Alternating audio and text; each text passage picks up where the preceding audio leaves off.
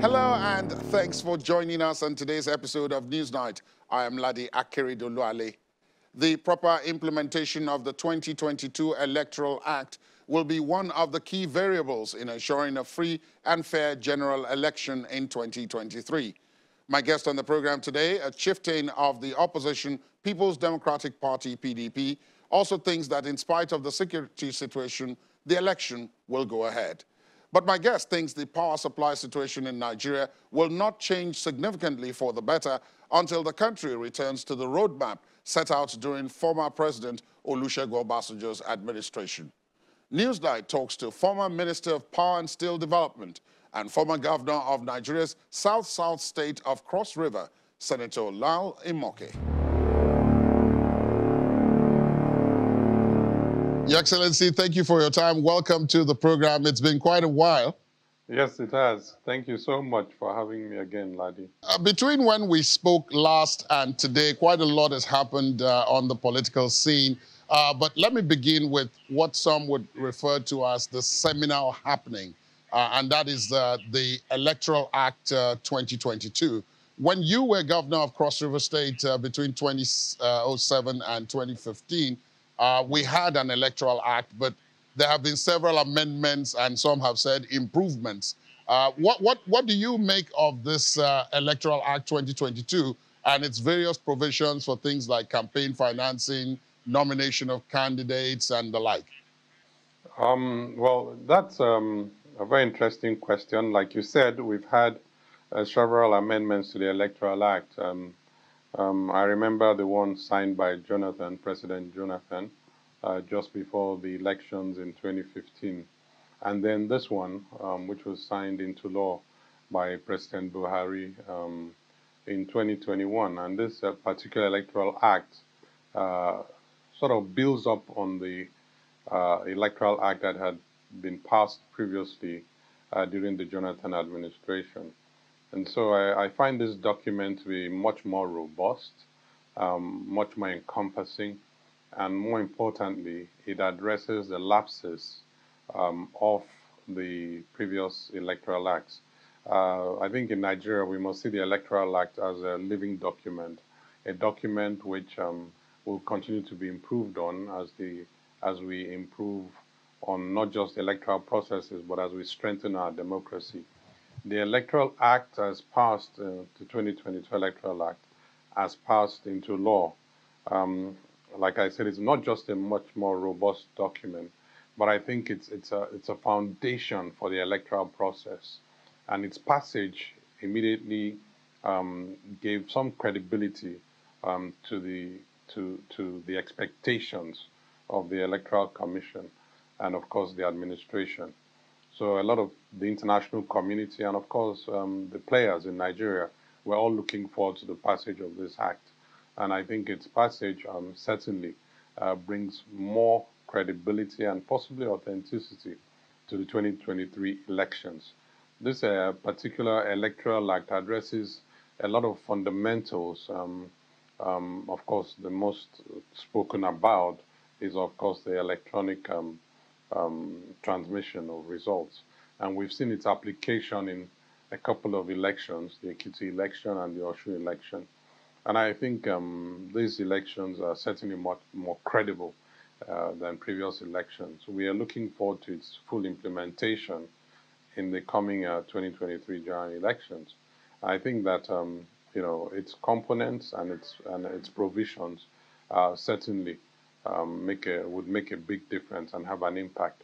In terms of its amendments with regard to financing, funding of elections, and all the other things that are contained in the document, I must say that those improvements are, of course, things that we must agree with. But more importantly is enforcement. It's one thing to have a law. It's another thing to be able to enforce its provisions.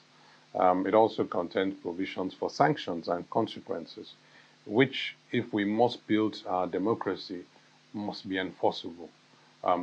Prosecution must happen, and of course there must be consequences, and once there are consequences, people tend to act more responsibly. So overall, I'd certainly say it's a very good document. Well, you are a senator, and you were a two-term governor, and so one would expect that the more tight the laws are, the less room there is for political maneuvering. Quite a number of the politicians I've spoken to have said that the tightening of these laws leave little room for politics. So I don't know if politically it's a better thing to have tighter laws, or for there to have precedents in the sense that you have people being able to negotiate their way through things and come up with solutions that are more political than legal. Well, I think for me, I would like to say that at this stage in our democracy, what's more important is not so much the political, because we, the politicians, as you know, are players, and you know what I mean. All players must play by the rules, and the rules must be the same. If the rules are too broad, then of course, naturally, we will take advantage of such rules. You know, as politicians, you know, there's a tendency amongst us to want to look for the loopholes, you know, in the act, in the law, where we can take advantage, you know, and you know, get a benefit from. But I don't think that that should be the case. I think that what we have is an evolving process, and if we're going to strengthen it, then we must be guided by these rules. We've been a bit we've been a we've been a bit reticent about this among some of the politicians. But more importantly, I would say that, you know, when you have rules and you have sanctions and you have an enforcement, you know, then it also builds on just not just the integrity of the processes, but also on its acceptability. There are a few other things that I think should be considered, you know, in future electoral acts. You know what I mean? There are issues of, you know, belonging to political parties and being able to cross carpets, and a few other things that I think are important as our democracy grows, that will strengthen our processes and, of course, bring more credibility um, to each election. You have a unique experience in that you were a senator and then you went on to be a governor, which means that you were in the National Assembly and then you went on to the executive arm of government, having straddled both the legislative and the executive arms of government. There were those who said in the process of putting together this electoral act, the National Assembly seemed to some extent to have shot itself in the foot, especially in the run-up to things that happened in the primary season and all of that. So I'm going to ask you about the process of putting together these kind of laws and the various interests that come to play. As a former member of the National Assembly, how do you think this process evolves? And do you think that perhaps sometimes, because the National Assembly is trying to look out for the benefit of everybody else, they may forget that they themselves are, in fact, players in the system and that they should also look out for their own interest? Well, I would say that yes, it's a process that is usually handled at the National Assembly by law, constitutionally. But there's a component of the passage of this act that is the executive component, that is the signing into law by the president, and that gives us room to make some amendments, as the case may be, and as we've seen in the past, where observations of the nature of which you're speaking to are made.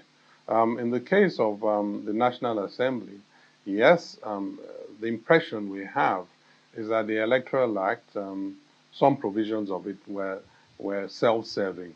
But the majority of the provisions, in fairness to the National Assembly, were not self-serving.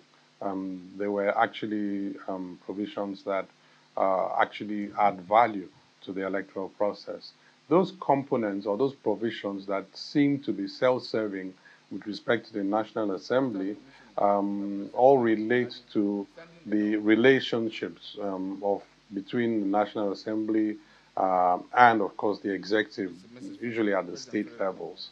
And what happens is that there's a perception that the executives of the state tend to have an overbearing influence over the elections. So, in the process of amending the law, the National Assembly tried to address that issue, tried to reduce the overbearing perception of overbearing influence of the executive arm when it comes to party processes, party primaries, and selection of candidates. And I think in a bid to achieve that, yes, they might have shot themselves in the foot, um, as we saw through this last process. But I believe that there's still room after these elections to make further amendments to the Electoral Act. Some of these things must be addressed, not necessarily by legislation, you know what I mean, but by evolving political processes that seem to be fair. As one who was in the National Assembly, like you said, yes, I must admit that being a governor meant that I had more influence over the processes in my state, and I could probably determine to a large extent who got elected into as a candidate for various offices. But I've seen instances where, irrespective of the strength of the executive, those who are strong politically in the National Assembly have managed to return to the National Assembly repeatedly, even with the opposition of the executive. So there's no hard and fast rule, but I would continue to say that as the democracy matures, you know, and as we see these particular issues, some of them can be addressed by legislation. Some of them would probably be addressed by interaction. But overall, I think there's been significant improvement both in the relationships and, of course, with the law in place. It's also strengthened the INEC, the umpire for these coming elections. You were, as I said, in the National Assembly, and some of what has been said is that the National Assembly benefits from long tenured office holders. But there's been a high rate of attrition in terms of the movement in and out at the House of Reps and at the Senate, whereas the executive arm has benefited where most of the governors, the president, local government chairmen, and so on, serve the maximum constitutionally allowed terms. Incidentally, in the case of the National Assembly, there's no limit to the amount of terms they can serve, but yet they are the ones who have the largest number of people, you know, rolling out on the musical chairs. What is it that is being done wrong? And I ask you because I know you are someone who has managed that process at both ends very, very well. When you were a senator, you had a very good relationship with your governor. And then when, of course, you went on to be governor, you had a very good relationship with those who were in the National Assembly from your state and from your party. So where is it that it seems as if we're getting the relationship management wrong? Because if we don't get that right, it does appear as if we might have development challenges as we have continually. Well, I think let me start from our culture and some of the provisions of our laws and our constitution. Um, our laws and and the provisions of our constitution um, continue to talk about zoning arrangements, and you know that ultimately affects outcomes in elections. So what you have is a situation where you could have a credible candidate in the National Assembly representing effectively, but there's some understanding in his community or his constituency that the offices are zoned, and that when offices are zoned, then you must comply with those zoning arrangements. I've had situations where in some constituencies, the House of Reps position is zoned for one term, and there's an adherence to the zoning. And so people occupy the office for one term and are taken out as a result of zoning. And a non-compliance with the zoning arrangement may lead to a loss in the general election. And these are some of the issues that we need to address Um, should we zone these offices, particularly the National Assembly offices, in the manner in which we zone them in some constituencies? Or should we strengthen the National Assembly by returning as many of them that are performing into office? I'm a supporter of long tenure. When I was in office, and I made sure that all those who were in the National Assembly from my political party had at least a second term in office.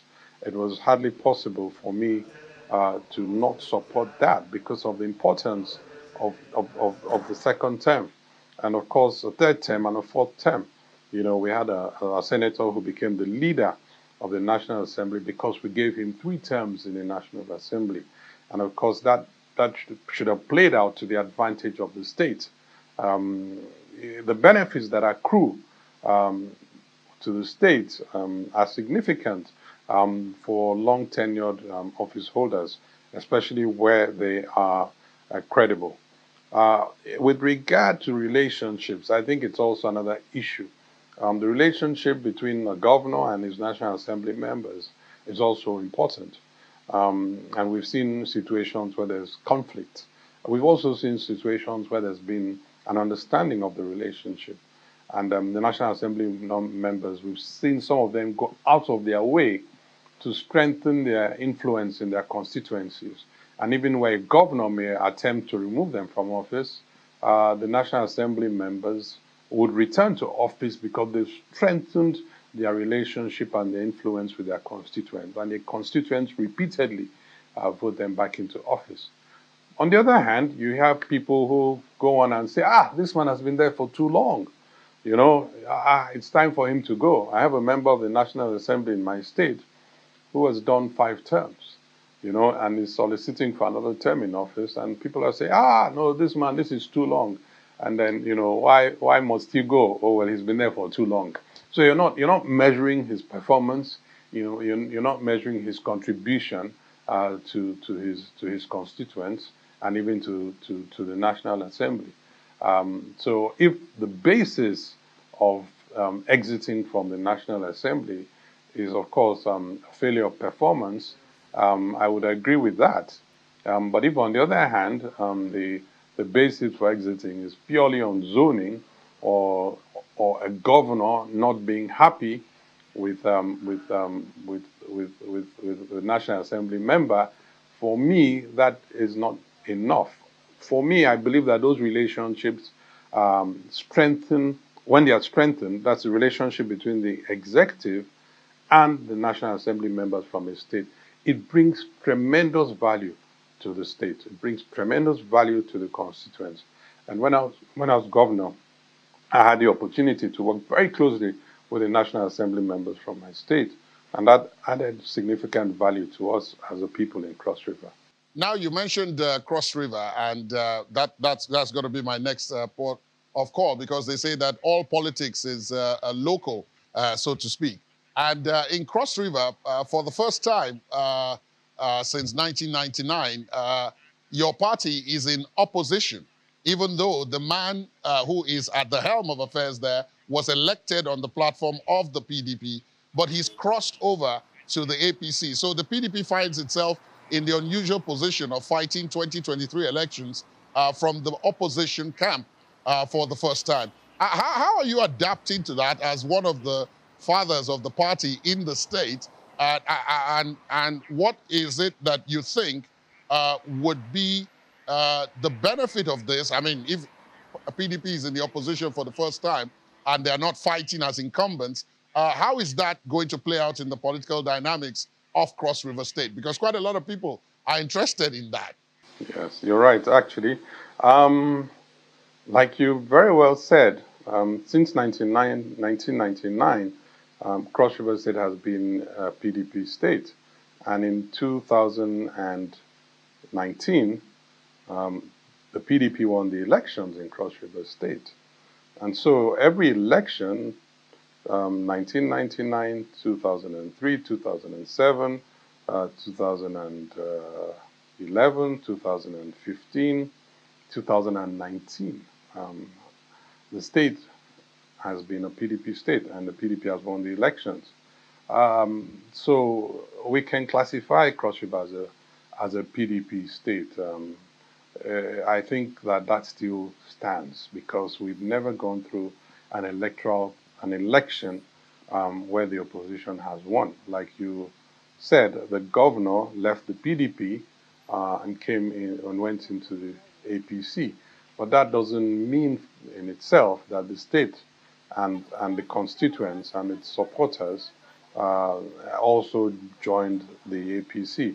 I think that that was a personal decision for the governor, and I think that the people still remain PDP.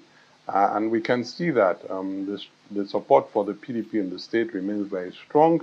I believe that even those who are looking at the polls are beginning to see that Cross River State remains a PDP state. Our people are just not used to voting for an APC government. We've never done it before, and it's very unlikely that it will happen in 2023. I believe that the people will also respond not just to the issues that have evolved with the emergence, with the governor joining the APC, but also they'll respond to the performance of the players, the actors over the years. And I think that they'll vote based on that fact in Cross River State. So I'm pretty confident that Cross River State remains a PDP state, irrespective of the fact that the governor decided to join the APC. Cross River, we still call the APC the opposition. But then, Your Excellency, you don't think that the fact that the governor is incumbent, he's in office, and that plays a role in all of this, you don't think that that could count for something? Plus, depending on who you ask, there are comments that he's actually done quite well in the state, and that therefore he might be able to push some of the people in the direction of the APC more than you probably think, especially if he has federal support, which he seems to have. Well, let me start from the federal support when it comes to elections. And I know that we all talk about federal support. Federal support does not get the people to go out and vote. I'm pretty satisfied with the new technology that will be adopted for these elections, the BVAS voting systems. And I think that adds credibility to the electoral process. So the people will come out and express themselves. Like you said, some people may say that he's done well, but there are also a few people that say he may not have done as well. And I think that he is not in the election in any case. So the people are going to be more responsive to those who are participating in the process. And, their manifestos, and of course their experiences, and of course what they are bringing to the table will count. So in spite of the fact that he may have the power of incumbency, I believe that it's something that is considered odd, the APC in Cross River State. And as the process evolves, we're beginning to see that the PDP has a very strong chance of taking back the state in the coming elections. And of course, naturally, there will be a number of people who would be in the APC because of the fact that you have in the APC a governor who's migrated to the APC. But that will also change when the governor from the PDP emerges. It's natural. So we're not overly concerned about the fact that the governor is in the APC, and of course all his appointees are with him in the APC. PDP still has a strong National Assembly leadership.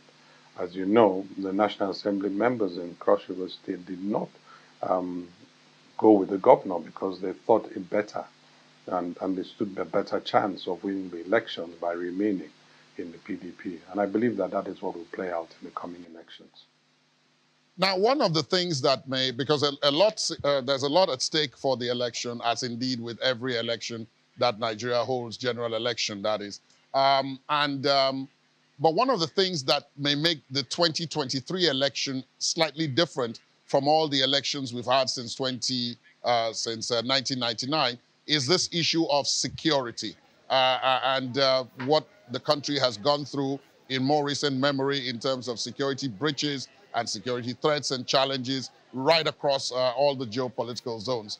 There are some have called them, alarmists or prophets of doom that say that it's only if and when security is tackled that we can even begin to talk about the election taking place in 2023. But there are others who say that, look, elections took place in 2019, they took place in 2015, and we had these security challenges then. Where do you stand on this? Yeah, you're quite right. The elections took place in 2019. We're active participants in that process. And of course, there was, at that time, Boko Haram was raging, as it were. Then we had the kidnappings of the Chibok girls and everything else that was going in the Northeast. But that did not deter the Electoral Commission from conducting those elections. In fact, I remember a Council of State meeting where I repeatedly raised the issue of security and received the confirmation and affirmation of the then chairman of the Electoral Commission and the security agencies that they were ready to conduct elections and that the elections will actually be free and fair. And they went ahead to conduct those elections. And as you very well know, those elections were considered free and fair, given the fact that the PDP lost the elections in 2015 going into 2019. So those 2015 elections were elections that were conducted under a reasonable state of insecurity. I believe that the security situation in the country now is worse than it was in 2015. That's a fact. But in spite of that fact, I believe that there's still hope for a better future. And that is the basis of strengthening not just the Electoral Commission, but also that is the basis of the security agencies working hard to build confidence among the electorate that they can secure the nation for the purposes of the elections. So I believe that working collaboratively, we should be able to conduct elections across the country. The security situation, in spite of the current security situation in the country. And I think efforts are already being made in that regard to address some of these security challenges. And, INEC just recently released some guidelines that even provide for voting in IDPs and the processes of voting in IDPs. And I think that is taking cognizance of the fact that we have these challenges, and not just that we have these challenges, but that in the past, these challenges have been issues that had to be addressed during the electoral process. So I think INEC is very proactive in this regard, and I believe that the people will be confident, not just with INEC, but of course with the efforts of the security agencies to secure the electoral process come 2023. So yes, I believe that in spite of the security challenges, we could have credible elections in 2023, provided, of course, that the situation does not deteriorate any further than it is now. The PDP, as you referenced earlier, lost the elections in 2015, and most people considered the elections credible, in some cases because the PDP lost. In 2019, it also lost the elections for the second time. And do you think that with the benefit of hindsight, because a lot was made about the PDP's record in government at that time, economic record, its political record, the idea that it had, tended to think that, being in power, it was going to remain in power. There was a famous statement quoted to one of its national chairmen then, who said that the PDP will be in power for 60 years, which some interpreted as arrogance on the part of the party. But with benefit now of hindsight, having been out of federal power for more than 7 years now, do you think the party has learned any lessons from this period? And if so, what was it that it got wrong that led to its losses in 2015 and 2019, which it is now going to correct? Well, yes, I think it would be a disaster for us not to learn from our experience, especially our failures. The reason that you fail is so you can learn. And I think as a political party, the PDP lost the elections in 2015 um, because of some of these facts that you've raised in your question. But having said that, I think also the Nigerians were looking for something different, change. You know what I mean? And that change was not purely determined or by the performance or failure of the PDP. I think there's broad acknowledgement across board that the PDP administration, between especially Obasanjo administration, 1999 to 2007, were probably the best years of our democracy. Of course, the loss of Yar'Adua also affected outcomes, and Jonathan became the president, and he continued with some of the programs of the Obasanjo administration. And I think that that is important in nation building, continuity. And then we had this sudden desire, as it were, for change, whether it was out of the arrogance or reaction to the arrogance of the PDP, or on its own, not being able to hold forth. I think what cost us that election was the loss of about 5 governors and, of course, our presidential candidate and a few others to the opposition party, if you recall. That was probably the one mistake that the PDP made going into the 2015 elections, if you recall. And I think that was consequential, and that's why I say that we must learn from our experiences and our failures. But going forward, let's compare administrations. I think most Nigerians are now clamoring for the olden days, as it were, where things have deteriorated much further since 2015. And I think there's broad acknowledgement of that fact, that things have deteriorated significantly since 2015. As they say, I think until you marry the second wife, you would not appreciate the first wife. So I think Nigerians are beginning to appreciate the first wife, and I think that's why the PDP stands a good chance of course, winning the incoming elections, the upcoming elections. Sorry. Many of those who would want to support you have a feeling, especially, and I'm happy you referenced that seminal moment in the run-up to the 2015 election, which you think possibly might have cost the party the election, the movement of these governors and the then presidential candidate and all of that. But there's a feeling or a sense, if you like, of deja vu about all of this. Your Excellency, we cannot run from the fact that it does appear as if there is, some level of friction within the party at the moment.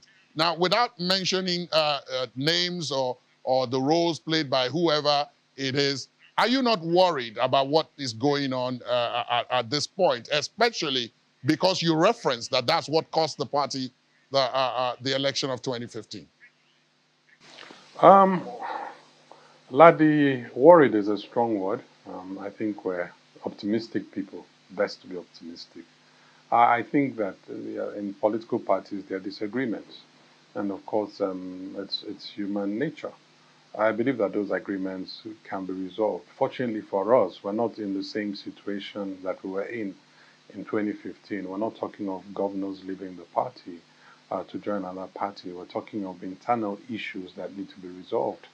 And I think that to that extent, they can be resolved. And I pray that the parties can resolve these issues going into the elections. But like I said, this is different from 2015, where we still have the wranglings are more internal.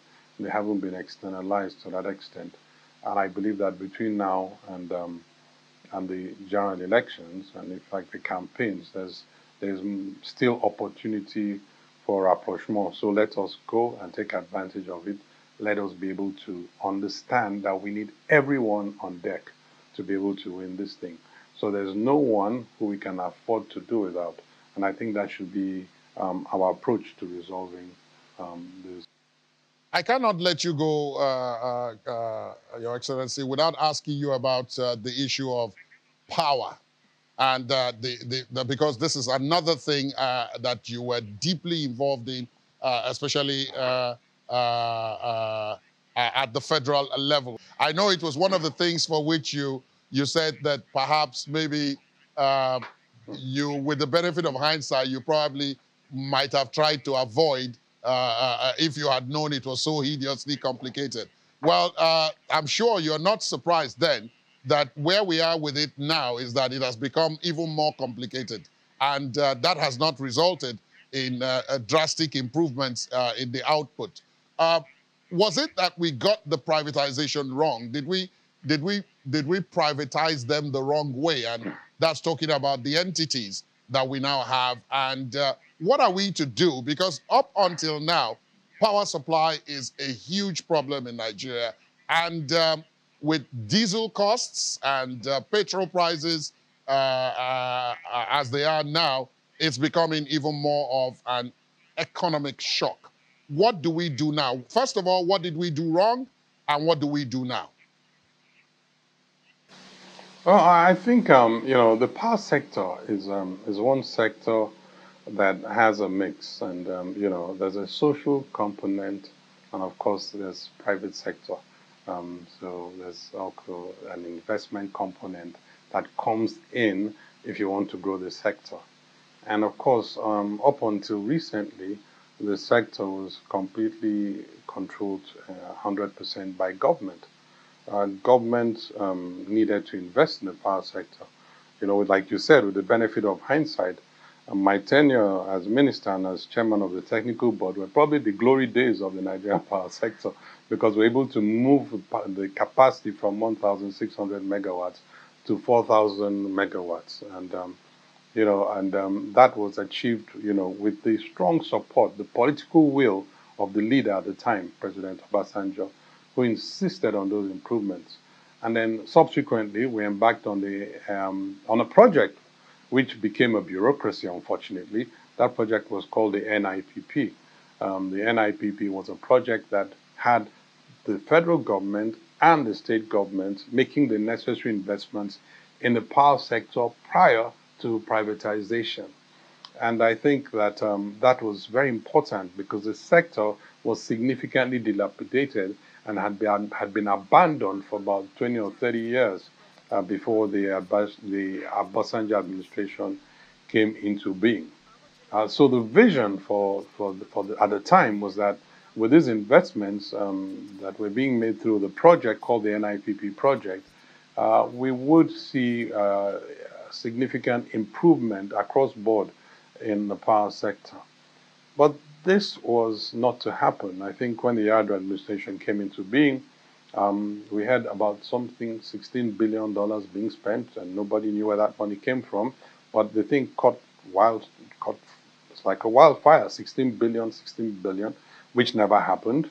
You know what I mean? But it went to town. And of course, that necessitated a probe. And of course, at the end of the probe, guess what happened? We still returned to the projects, but the projects had been delayed for about 2 to 3 years, and the cost of the projects had increased in multiples. So the project that had been initially conceptualized to cost less than $3 to $4 billion was now costing, I think, maybe 10 or more billion dollars for the same project. And of course, we also saw the project move from being a project to becoming a bureaucracy, and so we have this huge bureaucracy now that was now running this seeming NIPP project. So that led to significant challenges. And of course, in the process, there was already electric power sector reforms. If you recall, the Power Sector Reform Act was passed in 2005. And it provided for gradual implementation of the reforms. If you recall, there were the distribution companies and of course the generation companies were unbundled. And that process went very well. The unbundling process went very well. We saw revenues increasing in terms of collection, and all this was provided for in the Reform Act, leading up to the privatization. But somewhere along the line, I think the Obasanjo administration came to an end, and of course, the Yar'Adua administration came to an end. And then we had new management at the Bureau of Public Enterprises, and we embarked on a wholesale privatization of the electricity distribution, electricity generation companies that had been unbundled. Nigeria is the first country in the world, Ladi, that has embarked on wholesale privatization. That is wholesale privatization. We sold all the distribution companies and sold all the generation companies. Of course, for me, that was where we got it wrong. I think that I believe very strongly, and I still maintain that we should have started that process gradually. You know, the distribution companies that should have been privatized should be the most viable distribution companies. You know, and to avoid a reversal of your privatization process. Right now, we're in the process of reversing privatization because of that approach.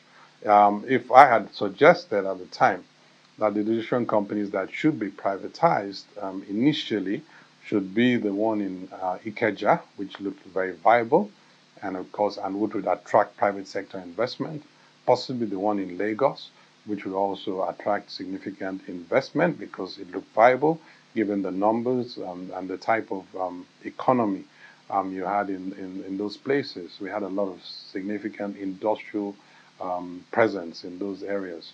And I think that was something we needed to look at. I also recommended the privatization of the Abuja distribution company because it was the newest the newest network, as it were, in the country. And I said, if we start with those three, then we could learn from the experiences of privatizing those 2 or 3 distribution companies before we continue with the privatization program. For generation, there were some generation companies that were due and could have been privatized, and 1 or 2 that I think needed significant investment. And what we've seen as the outcome of the privatization exercise is that the capital is limited. We found that most of the capital going into the power sector is internal capital, it's not external capital. So we're not seeing external investment coming to the Nigerian power sector. And of course, you know, the cost of money in Nigeria is significantly high. You know, a lot of what needs to be done or used in the power sector to make it work is imported.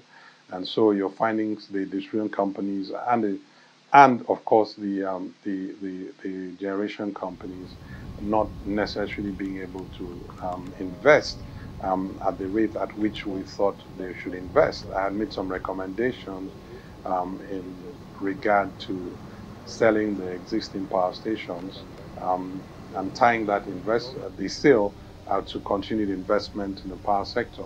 That is, reduce your sale price provided that the investor is going to grow the generation capacity. We are not seeing the investors being able to grow the generation capacity anymore because they pay huge amounts for the power stations and are not able to get new capital because the reforms have their challenges. Of course, we also have the challenge of the regulator. The regulator is key when you're going into a reformation of your power sector. Your regulator had to be strong. Your regulator had to have the capacity. And of course, we had never had a regulator in Nigeria until the Power Sector Reform Act was passed. So we haven't built all the institutions and strengthened them to the capacity that we should have. And that's why I thought that the privatization process should have been more gradual. As it were, we have a wholesale privatization, and what we have now is that we're seeing the government now beginning to reverse that privatization in some of the states, in some of the zones that are not viable, you know, and we knew they are not viable ab initio, but we insisted on the privatization. And so I think that it's important that we review all of this. There's also the social component because there's also the pricing of electricity. And I think that's also something that the government regulates and probably has to regulate. If the private sector is going to continue to provide electricity, then there must be some balance between how the private sectors profit from sale of electricity and, of course, how the government manages the regulation to make sure that consumers are not overcharged for electricity. So the private sector, I mean, the electricity sector is much more complex than any other sector. And of course, it requires a significant amount of commitment and political will from the top for you to succeed in any program or any initiative when it comes to delivering electricity. So if you ask me, I would say we made a few mistakes. All is not lost. I understand there's a new amended electric power reform law, Electricity Act. I haven't had the privilege of reading that act yet. I'm hoping that the act would add to improvements in the sector and would strengthen the electricity sector in the country. I think it's unfortunate that after all these years we're still not able to address this challenge. I understand there's some new capacity coming on board. You know what I mean? But it's also difficult. I was recently speaking with the managing director of Azura, and Azura, was one project that they thought would be a model for the Nigerian generation, private sector investment in generation. But Azura is running into great difficulty, and if not for the support of the World Bank and a few other investors, we would have great challenges with the Azura project. In fact, I still believe we still have that. So there are lessons that we must learn from all the experiences and look back and say, you know what, we've made a few mistakes here and there. Let's amend our act. Let's make sure that the leadership is right. And of course, let's make sure that the transmission company is duly strengthened, because that is not privatized. And because it's not privatized, government must find the capital to invest in expanding the transmission network. A very, very detailed analysis there, no less expected of someone who, as you pointed out, was Minister of Power and Chairman of the Technical Committee on Power. Senator Alal Imoke, thank you so much for your time and for your perspective today on the program. Thank you very much for speaking with us. Thank you so much, Ladi. It's really been a pleasure speaking with you again. That's our program today. We would, of course, like to hear from you on the conversation. Our social media handles are right there on your screen. You can also listen to this and previous episodes of the program via our podcast. Please visit our website, channelstv.com/podcast to get started. I am Ladi Akeredoluale. Goodbye.